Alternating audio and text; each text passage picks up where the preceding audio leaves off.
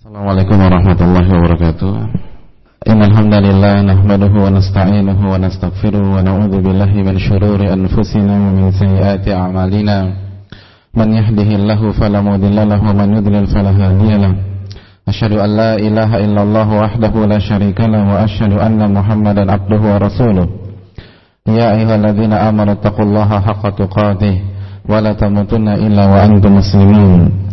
Ya ayuhan nasu taqu rabbakum alladhi khalaqakum min nafsin wahidah wa khalaqa minha zawjaha wa batha minhuma rijalan katsiran wa nisaa'a wattaqullaha alladhi tasaaluna bihi wal arham innallaha kana 'alaykum raqiba.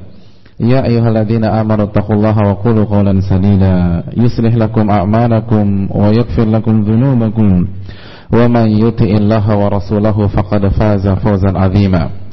Amma ba'du fa inna asdaqal hadithi kitabullah wa khairal hadi hadi Muhammadin sallallahu alaihi wasallam wa syarrul umuri muhdatsatuha wa kullu muhdatsatin bid'ah wa kullu bid'atin dhalalah wa kullu dhalalatin finnar. Hadirin sekalian jamaah Masjid Al Baqarah dan pendengar Radio Raja, a'azzani Allah wa iyyakum. Semoga kita sama-sama dimuliakan oleh Allah Subhanahu wa taala.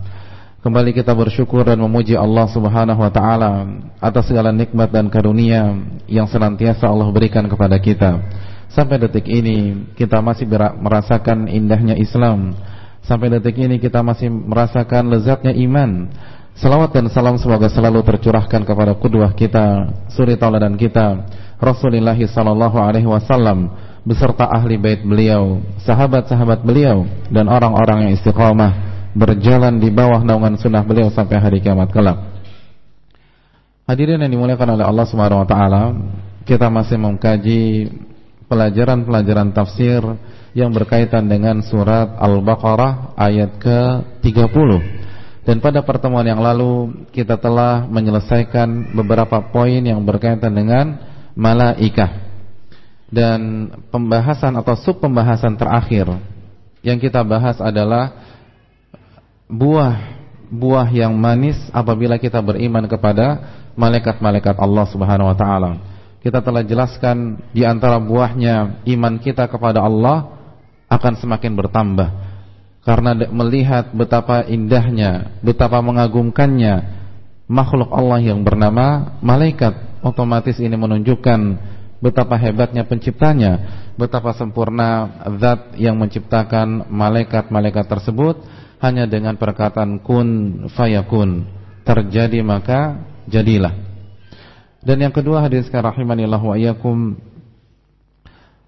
kita akan semakin mawas diri dalam mengerjakan atau dalam menjauhkan diri kita dari maksiat-maksiat Allah Subhanahu wa taala dan semakin bersemangat mengerjakan ketaatan-ketaatan kepada Allah Subhanahu wa taala. Karena kita yakin di setiap detik, di setiap langkah yang kita lakukan ada malaikat yang siap mencatat apapun yang kita lakukan, apapun yang kita ucapkan, tidak pernah luput satu huruf pun kecuali dicatat oleh malaikat-malaikat Allah Subhanahu wa taala.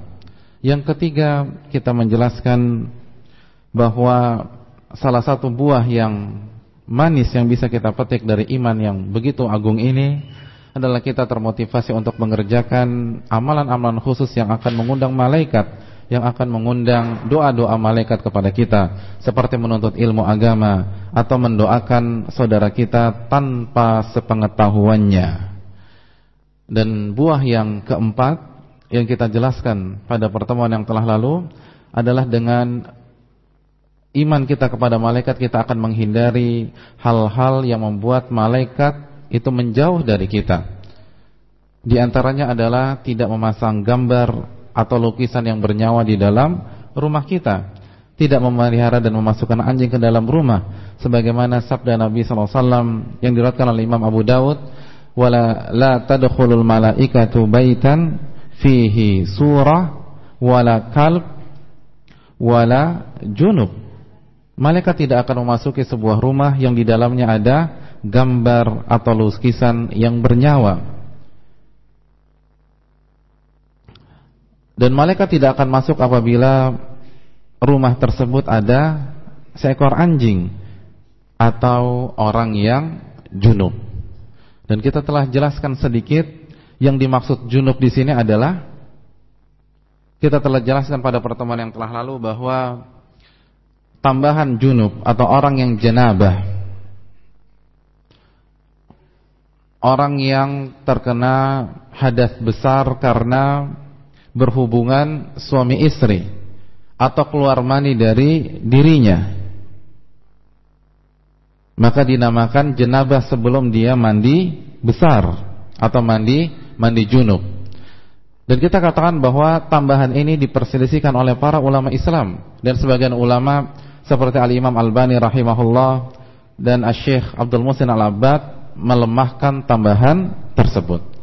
Dan kalau tambahan itu sahih, anggaplah tambahan itu sah dari Nabi sallallahu alaihi wasallam, maka yang dimaksud junub di sini adalah apa yang dimaksud junub? Hah? Kok tersenyum, Pak?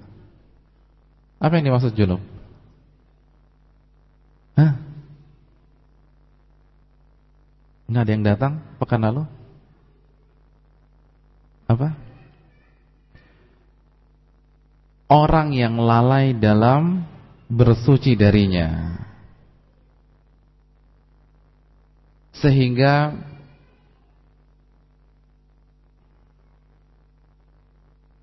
atau orang yang lalai dalam bersuci dari janabah, bukan orang yang mengakhirkan mandi junub sampai batas waktunya, atau sampai dia mengerjakan sebuah ibadah yang salah satu syaratnya harus bersih dan suci dari hadas besar atau hadas kecil.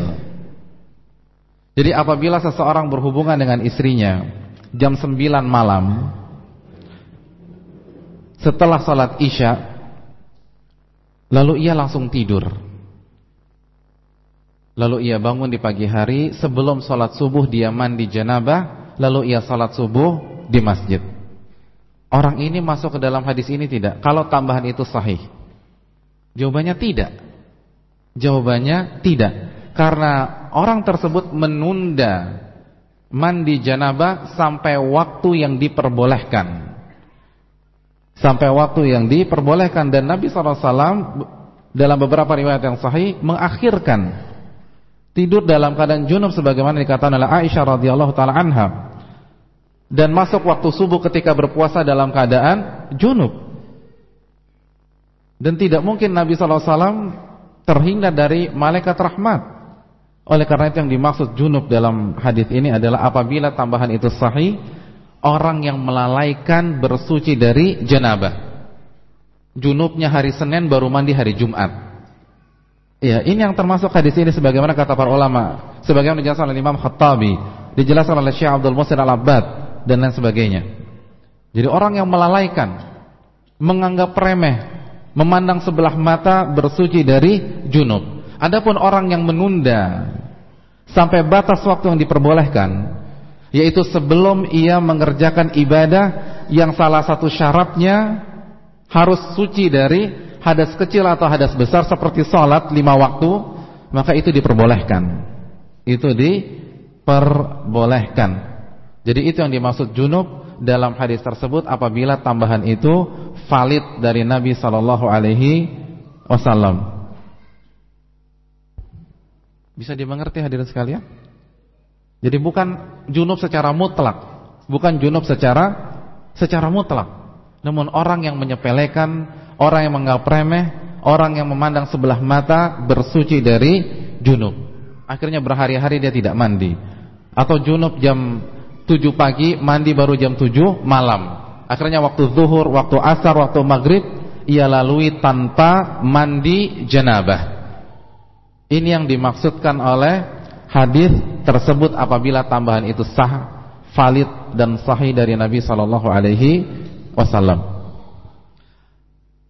Lalu buah yang terakhir yang kita bahas adalah iman kepada malaikat akan menumbuhkan sifat tawadhu di dalam diri seorang mukmin, akan mengikis rasa ujub dalam diri seorang mukmin. Bagaimana tidak? Karena ketika ia beriman bahwa ada makhluk Allah Subhanahu wa taala yang senantiasa beribadah kepadanya, yang senantiasa berzikir kepada Allah, bertasbih kepada Allah, yusabbihuna al-laila wan nahara la yafturun. Mereka bertasbih kepada Allah Subhanahu wa taala siang dan malam tanpa rasa bosan, tanpa rasa jenuh, tanpa rasa penat. Makhluk yang tidak pernah bermaksiat kepada Allah, yang selalu taat dan senantiasa taat terhadap perintah-perintah Allah. La ya'sunallaha ma amarahum wa yaf'aluna ma yu'marun. Dalam surat At-Tahrim ayat 6 Allah mengatakan la ya'sunallaha ma amarahum. Mereka tidak pernah bermaksiat kepada Allah Subhanahu wa taala. Wa yaf'aluna ma yu'marun, dan mereka selalu taat akan perintah-perintah Allah. Makhluk-makhluk tersebut, malaikat-malaikat Allah pada hari kiamat akan datang kepada Allah dan mengatakan subhanaka ma'abadnaka haqqa ibadatik. Segala puji bagi engkau, maha suci engkau wahai Allah, subhanaka, maha suci bagi engkau ya Allah, ma'abadnaka haqqa ibadatik. Kami tidak berhasil beribadah kepada engkau dengan ibadah yang sebenar-benarnya. Allahu akbar. Makhluk yang selalu bertasbih, selalu berzikir, tidak pernah bermaksiat,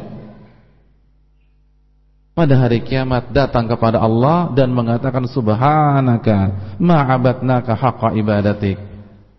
Maha suci engkau wahai Allah, kami tidak berhasil beribadah kepadamu dengan sebenar-benarnya ibadah. Mereka merasa gagal dalam mempersembahkan ibadah yang sempurna. Hadis ini hadis yang sahih diriwayatkan oleh Imam Hakim. Subhanallah. Bagaimana dengan kita yang lupa dan sering lalai dalam berzikir kepada Allah, yang lupa dalam bertasbih kepada Allah, yang tidak terlalu banyak mengerjakan salat-salat sunnah, yang jarang mengerjakan puasa sunnah, yang sering melakukan maksiat, mata kita bermaksiat dan tidak terhitung berapa besar maksiat yang kita lakukan pada hari ini. Siapa di antara antum semua yang belum pernah bermaksiat hari ini? Nggak usah dalam seminggu ini, hari ini. Tidak ada yang berani, tidak ada di antara kita yang berani mengklaim kita bersih dari maksiat pada hari ini. Lalu bagaimana kita bisa ujub? Bagaimana kita bisa sombong? Bagaimana kita bisa meremehkan orang lain? Bagaimana kita bisa mentertawakan orang lain? Bagaimana kita bisa terpukau dengan salat-salat kita yang tidak banyak, puasa yang seadanya, infak dan sedekah yang terbatas. Oleh karena itu orang yang beriman kepada malaikat mengetahui apa yang mereka lakukan dan bagaimana sikap mereka terhadap Allah, akan tumbuh rasa tawadhu di dalam hatinya dan tidak akan sombong dan ujub terhadap apa yang dia kerjakan sebagai anak manusia yang sering lalai kepada Allah Subhanahu wa taala. Itulah poin-poin terakhir yang telah kita bahas pada pertemuan yang telah lalu.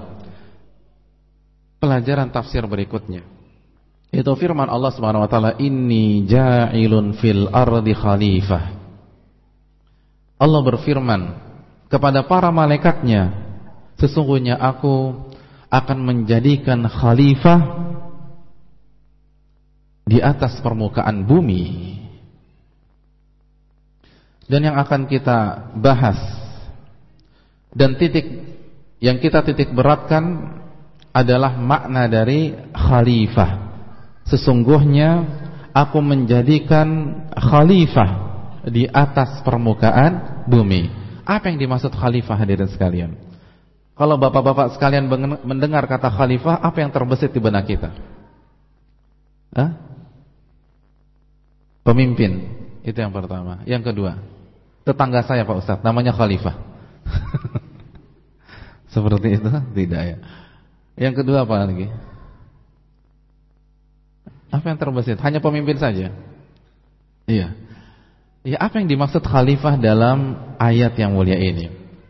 Untuk mengetahui makna khalifah dengan baik, mari kita kaji dari akar katanya secara singkat, namun kita berusaha memadatkannya. Hadirin sekalian rahimanillah wa iyyakum, khalifah, agar kita mengetahui maknanya setiap kita mendengar kata ini. Khalifah itu berasal dari akar kata khalafa yakhlufu. Khalafan khilafatan. Jadi khalafa yakhlufu. Khalafa yakhlufu secara bahasa artinya adalah mengganti atau memberi ganti atau menggantikan.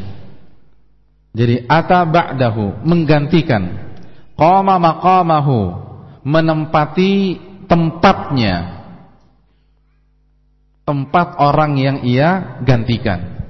Jadi khalafa yakhlufu itu artinya menggantikan atau mengganti. Contohnya Muhammadun khalafa Aliyan. Muhammad menggantikan Ali. Itu khalafa yakhlufu. Jadi kalau kita mendengar kalimat khalafa Muhammadun Aliyan, itu artinya Muhammad menggantikan Ali. Lalu dari khalafa yakhlufu, jadi dari akar kata ini atau akar kata ini itu berkembang, hadirin sekalian. Di antara pengembangannya yaitu kata al-khalaf. Al-khalaf. Khalaf artinya orang yang datang kemudian. Orang yang datang kemudian. Dalam bahasa, khalaf ini lawan kata dari salaf. Salaf orang yang terdahulu. Lawannya khalaf, orang yang datang kemudian, orang yang datang berikutnya. Dan di antara makna khalaf artinya adalah pengganti. Pengganti. Karena dia datang berikutnya, karena dia datang sesudahnya, maka ia berfungsi sebagai pengganti orang yang sebelumnya. Pengganti umat yang sebelumnya, generasi sebelumnya, generasi yang salaf. Itu dinamakan khalaf. Setelah kita mengetahui mana khalaf, di antara pengembangan khalafa yakhlufu ada kata khilafah. Kata khilafah. Apa arti khilafah? An-niyabatu an ghair, penggantian. Jadi khilafah itu artinya penggantian.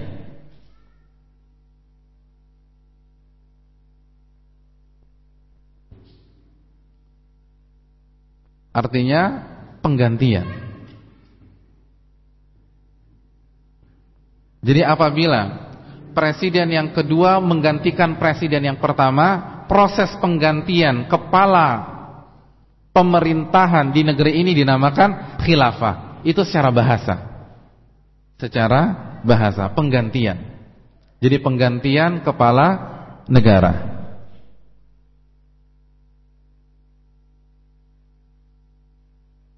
Lalu setelah kata khilafah ada kata khalifah. Arti khalifah man yakhlufu ghairahu, orang yang mengganti pihak lain. Atau dengan satu kata pengganti. Itulah makna dari khalifah secara bahasa. Jadi khalifah maknanya seperti khalaf, pengganti. Oleh karena itu hadirin sekalian, pemimpin besar umat Islam dinamakan khalifah. Kenapa dinamakan khalifah? Karena ia menggantikan pemimpin sebelumnya. Itulah alasan mengapa diungkapkan dengan kata khalifah. Karena pemimpin tertinggi tersebut menggantikan pemimpin yang sebelumnya. Contohnya siapa?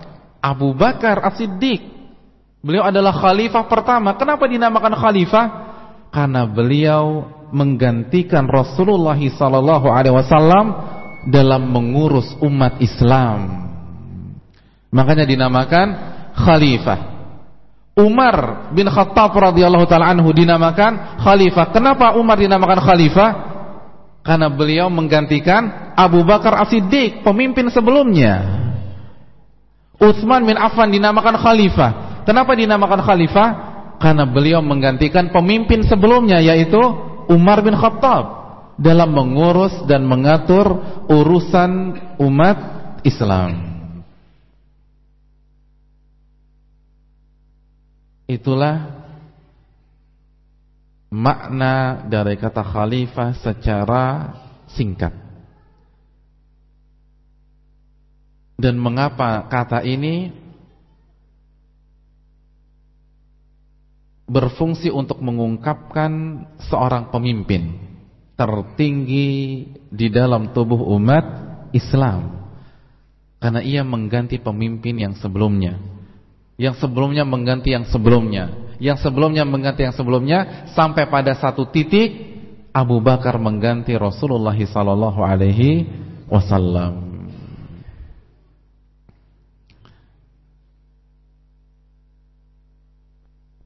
Adapun khalifah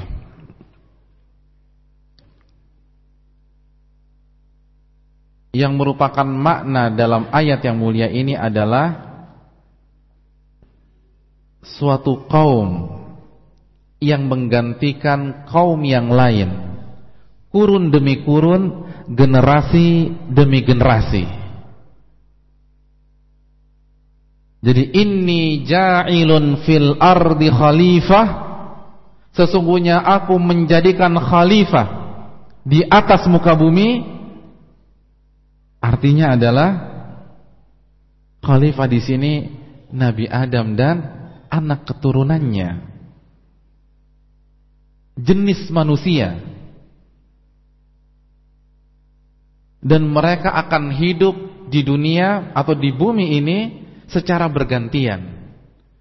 Generasi menggantikan generasi sebelumnya, lalu generasi kedua digantikan generasi ketiga, generasi ketiga diganti generasi keempat, generasi keempat diganti generasi kelima, generasi kelima diganti generasi keenam, begitu seterusnya sampai hari kiamat.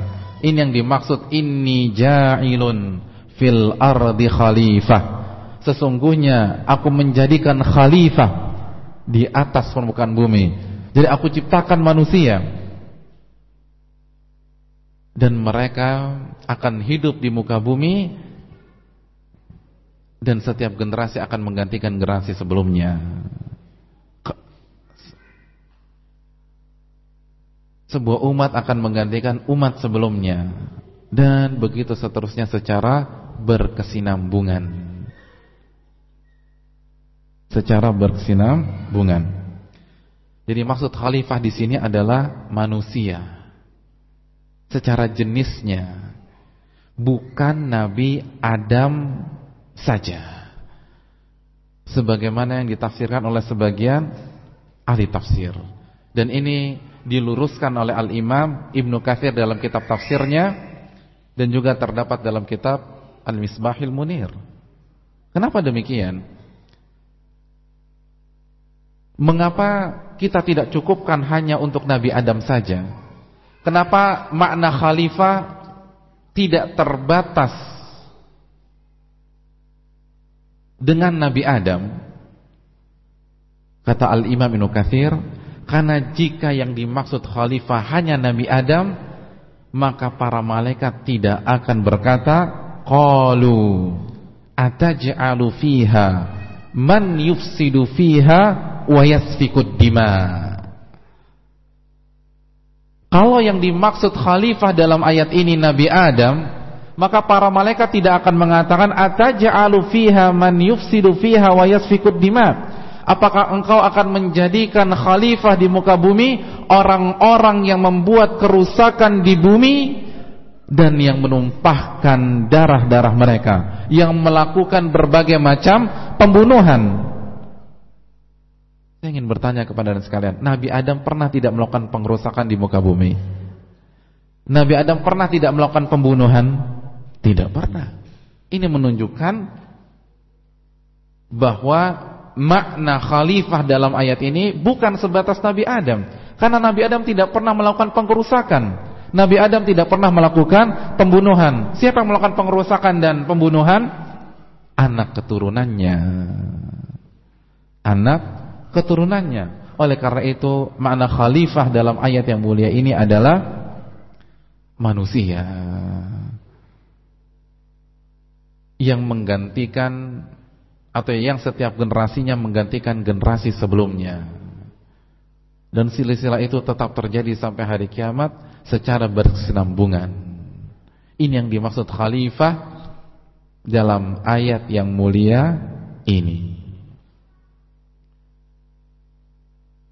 Dan ayat ini serupa dengan beberapa ayat yang lain, seperti dalam surat Al-An'am ayat 165 ketika Allah berfirman, wa huwallazi ja'alakum khalaifal ard,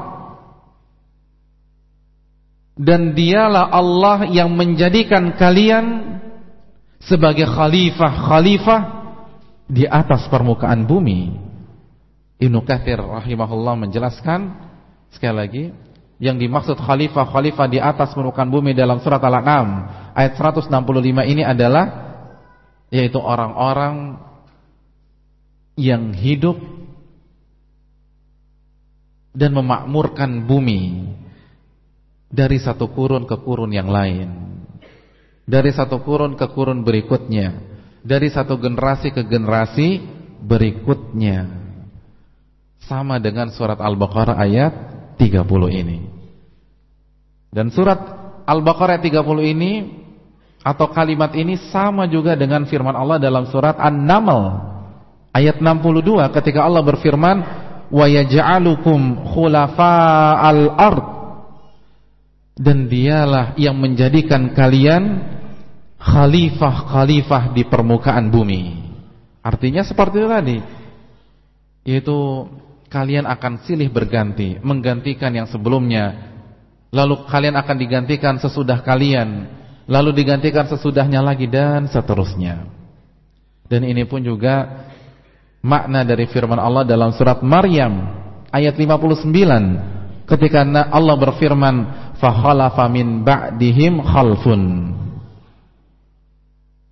dan kaum yang berisi orang soleh dan orang baik dan orang buruk tersebut digantikan oleh kaum berikutnya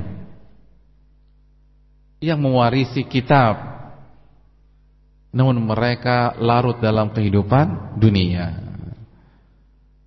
Fa khalafa min ba'dihim khalfun, dan kaum tersebut digantikan oleh kaum berikutnya. Dan ini juga makna firman Allah dalam surat Az-Zukhruf ayat 60 ketika Allah berfirman, walau nasya laja'alna minkum malaikatan fil ardi yakhlufun, kalau kami berkehendak benar-benar kami jadikan sebagai pengganti kalian di muka bumi ini malaikat yang turun-menurun generasi demi generasi sebagai pengganti-pengganti kalian. Di sini Allah berfirman yakhlufun, malaikat akan Allah jadikan pengganti kalian jika Allah benar-benar berkehendak. Khalafa yakhlufu, khalifah. Jadi inilah makna inni ja'ilun fil ardi khalifah, sesungguhnya aku menjadikan khalifah di atas permukaan bumi. Maksudnya apa? Manusia yang mengganti, yang dari kurun yang satu ke kurun yang lain saling silih berganti. Generasi menggantikan generasi sebelumnya, lalu mereka digantikan generasi sesudahnya, lalu digantikan generasi berikutnya, dan seterusnya. Itulah mana inni ja'ilun fil ardi khalifah. Hadirin yang dimuliakan oleh Allah Subhanahu wa taala.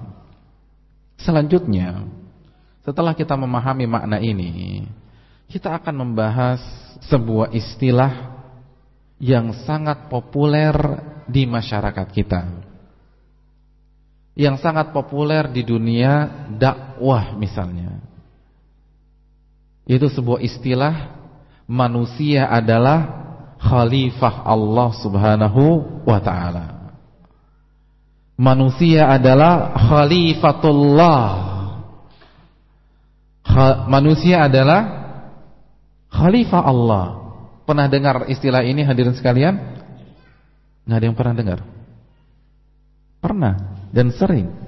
Kita ini khalifah Allah. Kita ini berada di bumi sebagai khalifah Allah.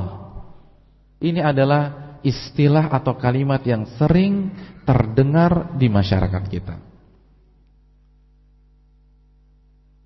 Oleh karena itu, kita perlu mendudukkan istilah ini.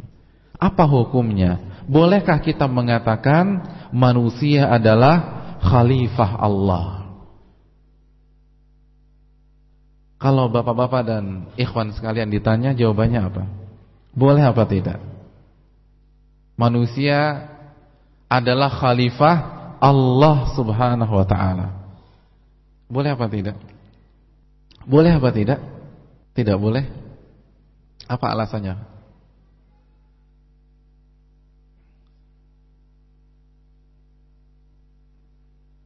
Boleh apa tidak? Ya? Jadi tidak boleh. Boleh. Pendapat pertama bilang boleh. Yang lain, boleh apa tidak? Hah? Boleh nggak Pak? Antum boleh nggak Pak? Maksud senyumnya itu apa? Saya belum bisa mentafsirkan sebuah senyum. Ini maksud senyum boleh apa senyum nggak boleh? Boleh tidak Pak? Tidak boleh. Pendapat kedua tidak boleh. Ada yang punya pendapat ketiga? Subhanallah. Ya hadirin sekalian rahimanillah. Sebagaimana antum berbeda pendapat, ulama pun berbeda pendapat. Ulama berbeda pendapat dalam menghukumi kalimat ini. Pendapat yang pertama, kata sebagian pendapat para ulama, boleh. Apa dalil mereka? Di antara dalil mereka sebagai berikut. Yang pertama, surat Al-Baqarah ayat 30 ini. Kan Allah yang berfirman, inni ja'ilun fil ardi khalifah. Sesungguhnya aku menjadikan khalifah di atas permukaan bumi. Berarti boleh dong mengatakan manusia adalah khalifah Allah.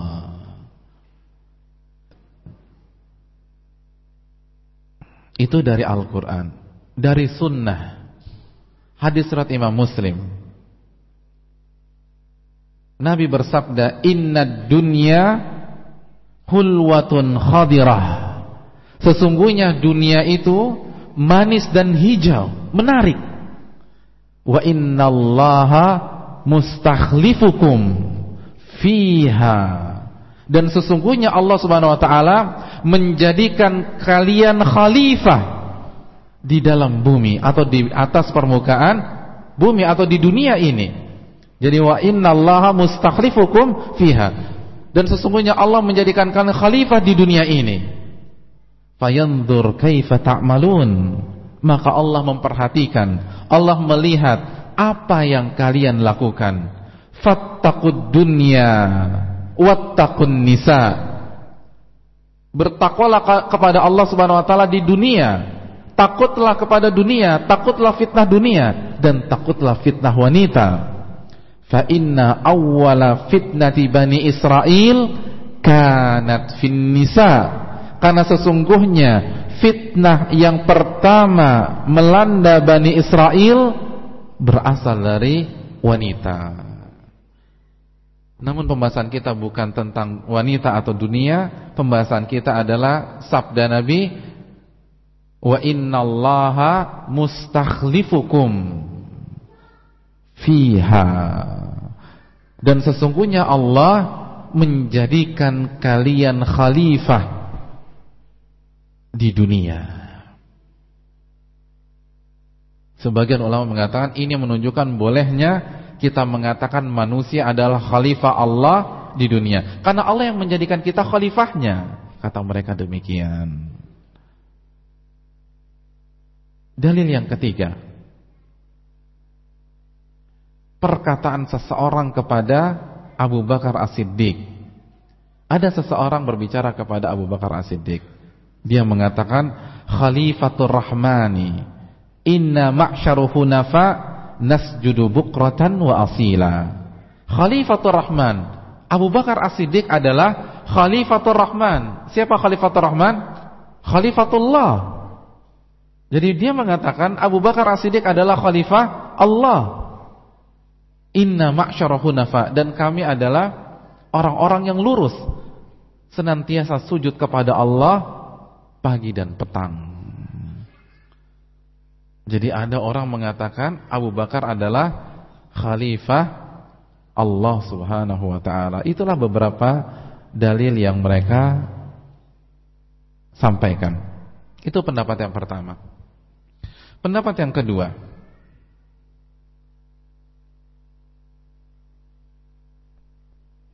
kedua, tidak boleh. Pendapat yang kedua tidak boleh.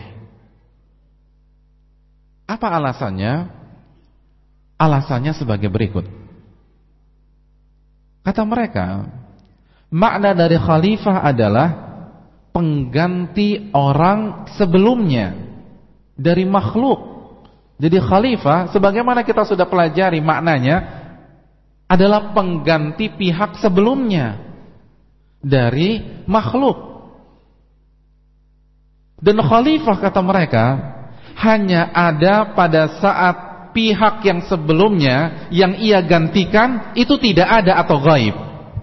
Jadi khalifah akan berlaku, akan ada ketika pihak sebelumnya yang ia akan gantikan itu tidak ada atau gaib.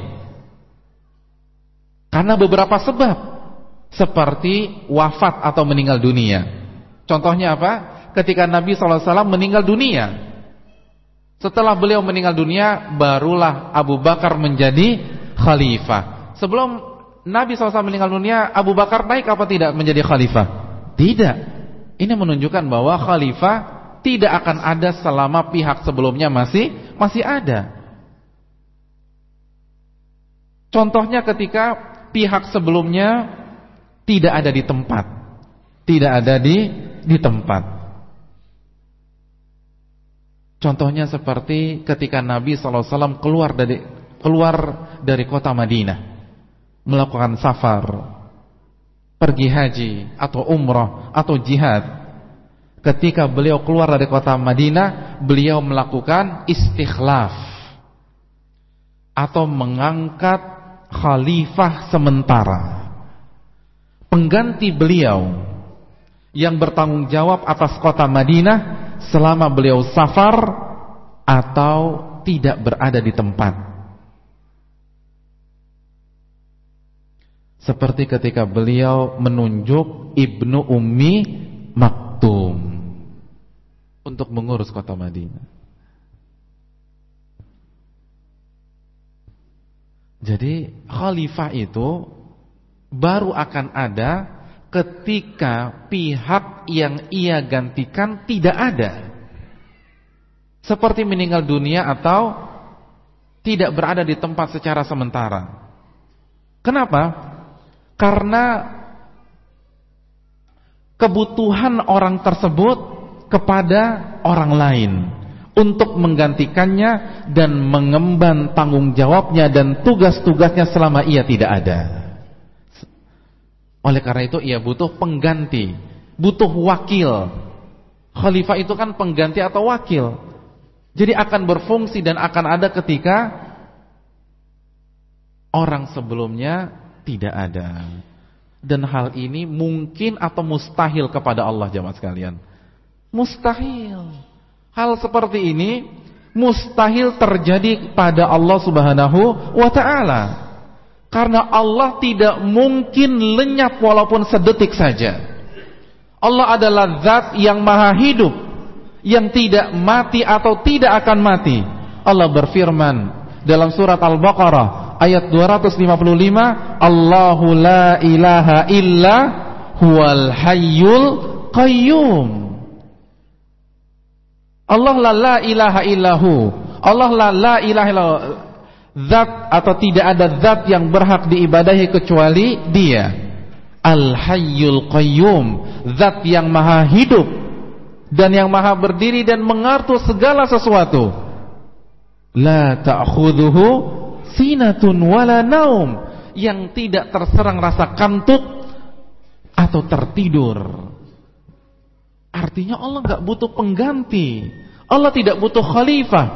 Allah tidak butuh seorang wakil yang mewakili Allah di muka bumi. Allah tidak membutuhkan pengganti Allah yang melaksanakan tugas-tugas Allah di muka bumi. Karena Allah maha hidup dan Allah yang mengatur seluruh alam semesta tanpa pernah diselingi rasa kantuk maupun rasa tertidur. Ilmu Allah hadirin sekarang begitu luar biasa. Ilmu Allah itu tanpa batas. Bahkan salah satu ayat yang mencerminkan nikmat ilmu Allah adalah firman Allah Subhanahu wa taala dalam surat Al-An'am ayat 59 ketika Allah berfirman, wa indahu mafatihul ghaib la ya'lamuha illahu.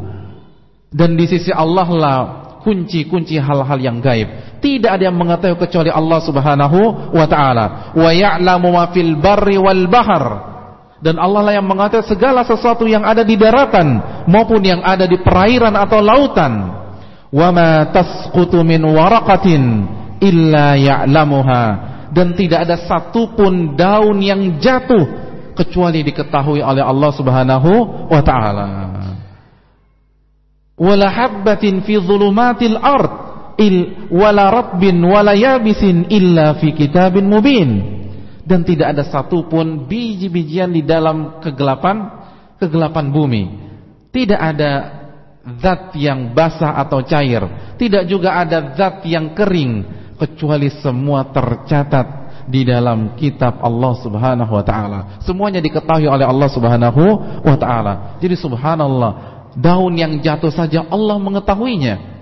Ada yang punya pohon mangga nggak di rumah hadirin sekalian? Kira-kira hari ini sudah berapa daun yang jatuh ke halaman kita? Ada yang tahu? Subhanallah. Daun mangga kita saja satu-satunya di pekarangan kita tidak tahu sudah berapa daun yang jatuh pada hari ini. Dan Allah tahu itu semua secara detail. Bagaimana kita bisa jadi wakil Allah? Bagaimana kita bisa menjadi pengganti Allah? Daun mangga di pekarangan rumah kita saja nggak tahu kapan jatuhnya dan berapa yang sudah jatuh. Sedangkan Allah SWT tidak hanya mengetahui daun mangga yang ada di rumah kita, seluruh dedaunan yang ada di permukaan bumi ini Allah tahu kapan jatuhnya dan berapa jumlah daun yang jatuh. Dan Allah mengetahui biji-bijian yang ada di dalam kegelapan bumi. Semuanya diketahui oleh Allah SWT. Allah tahu berapa jumlah ikan yang ada di perairan, baik perairan air tawar maupun lautan. Semuanya Allah ketahui. Ikan mana yang meninggal hari ini Allah tahu. Kan begitu. Ikan mana yang baru habis lahiran hari ini Allah tahu. Siapa yang tahu ikan yang baru habis lahiran di samudra Indonesia pada hari ini? Enggak ada yang tahu. Bagaimana kita bisa menjadi pengganti Allah Subhanahu wa taala? Jadi mustahil manusia sebagai khalifatullah, manusia sebagai khalifah Allah Subhanahu wa taala. Karena ilmu manusia dengan ilmu Allah bainas sama was sumur. Kan begitu, seperti sama langit dan sumur, enggak bisa dibandingkan. Oleh karena itu hadirin sekalian, ulama yang berpendapat dengan pendapat yang kedua ini mengatakan tidak bisa kita menyebutkan manusia adalah khalifah Allah Subhanahu wa taala. Bahkan Syekhul Islam Ibnu Taimiyah mengatakan, barang siapa yang meyakini Allah membutuhkan khalifah, Allah membutuhkan pengganti, maka ia telah jatuh ke dalam kesyirikan. Jadi orang yang meyakini Allah membutuhkan khalifah atau pengganti, membutuhkan wakil, maka ia telah jatuh ke dalam kesyirikan. Saya rasa dicukupkan sampai di sini. Insyaallah kita akan lanjutkan pada pertemuan yang akan datang. Wassallallahu wasallam ala nabiyina Muhammad.